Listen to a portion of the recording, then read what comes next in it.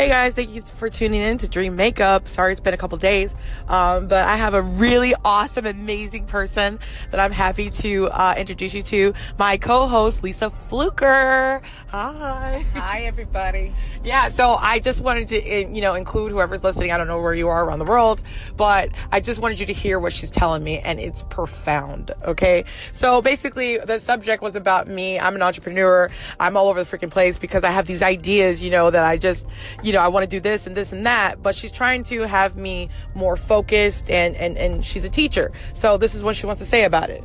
So often we see every gifting or every talent, as a drive. And sometimes we can be driven by all of those gifts and talents at the same time, which, as we know, if we're driving in 50 different directions, guess what? The vehicle gets all torn apart and you're not able to do one thing well. And so the analogy that I was using with Andrea is that, listen, it's just like you have 7 pots and there are seeds in every pot, but you're going to put more water in the one that you believe and have prioritized as most effective, the one that most impact and the most beneficial.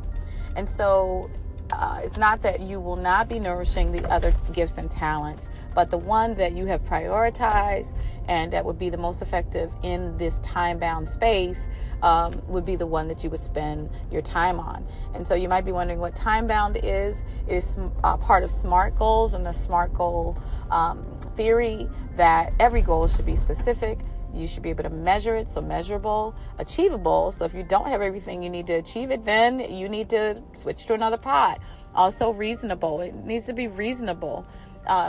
Achievable is one thing, but reasonable has to do with demographics. It has to do with your level of content and knowledge about the particular direction. And then ultimately time-bound. Can you do it in the time that is allotted and that you have before you? Otherwise, I would say it's not smart.